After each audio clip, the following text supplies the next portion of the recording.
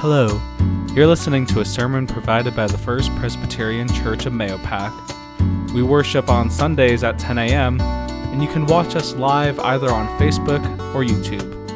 And if you're in the area, there's always a seat saved for you. We hope that this message encourages you to continue growing in humility and faith. Thanks for listening.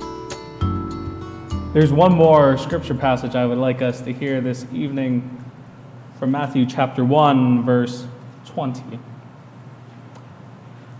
But just when he resolved to do this, an angel of the Lord appeared to him in a dream and said, "Joseph, son of David, do not be afraid to take Mary as your wife, for the child conceived in her is from the Holy Spirit."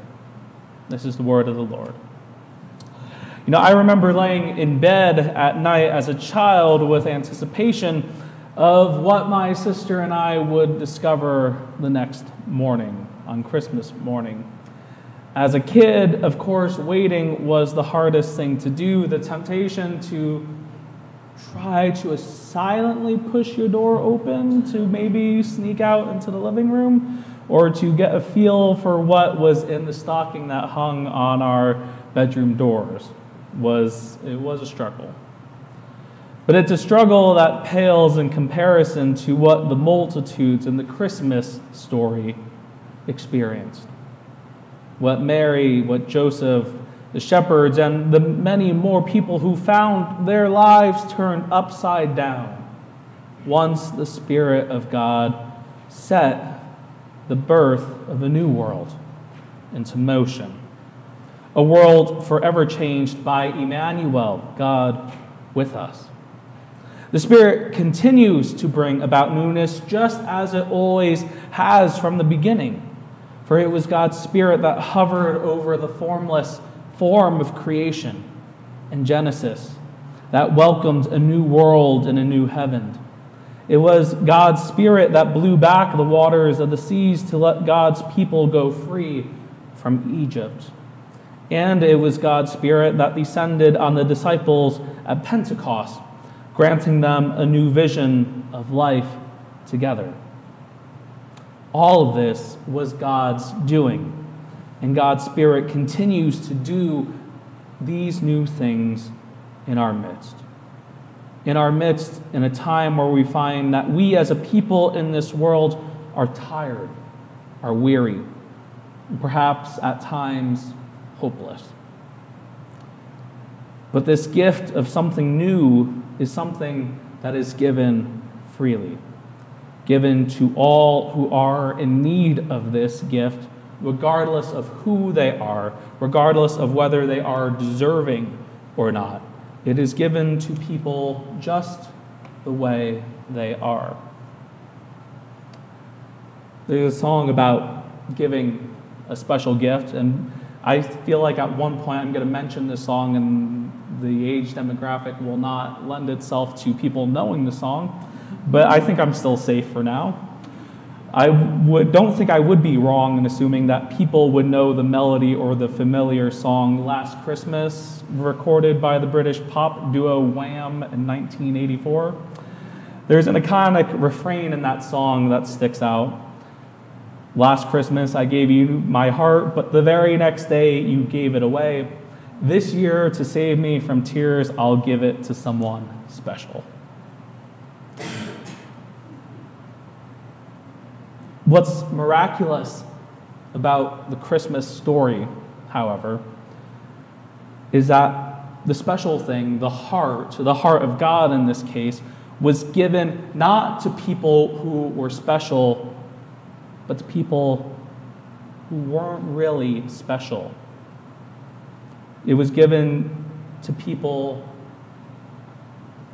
who were just going about their normal lives.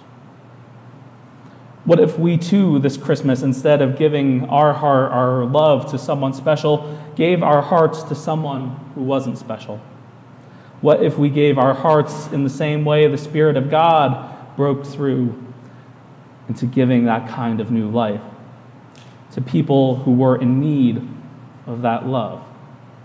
What if we gave our hearts to the homeless, to the hungry, to families fleeing from danger? What if we gave our hearts to people both here at home and people who are far away, who experience life-threatening situations just because of their gender or their sexuality or what they simply believe?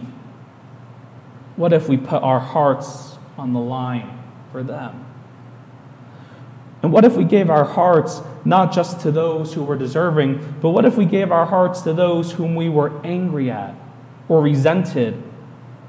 Not because we're absolving them, but because that gift of giving our heart frees us from any bondage or oppression that our anger tries to weigh us down with. What would happen if we gave our hearts to the unexceptional, which is what Jesus did? The Christmas story is one that is ever so relevant to us today.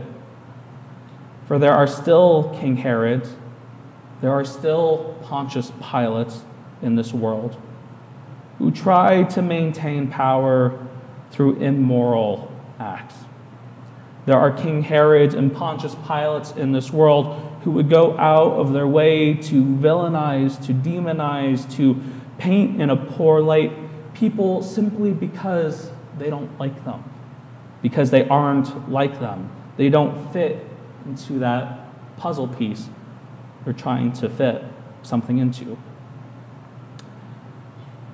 There are still people on the outside, the margins, like the shepherds, the poor in the village of Jerusalem, and the oppressed. There are still people like Mary, people who possess a great truth, but find that people judge them when they tell their story with eyes of hesitancy and distrust.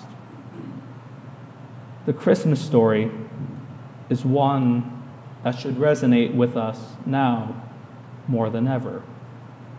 And it especially reaches out to those of us who are waiting in darkness, those of us who are waiting for a great light to bring salvation and healing, which is what we celebrate this year. The great gift of light that entered into the world in the form of the Christ child. Friends, this Christmas Eve, let the Christmas story, the birth of God with us, Emmanuel, sit with you as we head into a new year. Let God's Holy Spirit stir and plant within you a new vision of hope, of love, deep within your soul. For the gift of Christmas that the Spirit of God offers contradicts everything we sense and know about the world. You know, the way things always have been done. Be ready to hear something new and different this Christmas.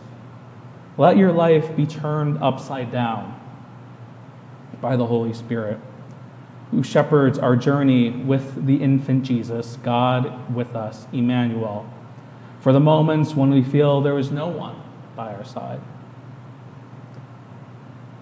All this reminds me of a poem, of a portion of a poem written by Maya Angelou titled Amazing Peace, in which Maya Angelou writes, "It is Christmas time, a halting of hate time. On this platform of peace, we create a language to translate ourselves and to each other. At this holy instant, we celebrate the birth of Jesus Christ into the great religions of the world. We jubilate the precious advent of trust. We shout with glorious tongues at the coming of hope. All the earth's tribes loosen their voices to celebrate the promise of peace. We, angels and mortals, believers and non-believers, look heavenward and speak the word aloud. Peace. We look at our world and speak the word aloud. Peace. We look at each other, then into ourselves, and we say without shyness or apology or hesitation, peace, my brother. Peace, my sister. Peace, my soul. Friends, let us carry that peace that we celebrate this evening. Let us carry with us the life and the light we celebrate this evening, as we remember that Christ came into the world not just for us and a select group of people, but came into the world to show us how to live in right relationship with one another, in love that knows no bounds. In love that knows no bounds. Let it be so. Amen. Thanks again for listening, and we will hold you in prayer as we head into a new week. If you'd like to learn more about our church and ministry, or if you'd like to learn how you can support us, you can visit our website at mayopacchurch.org. Until next week, God bless.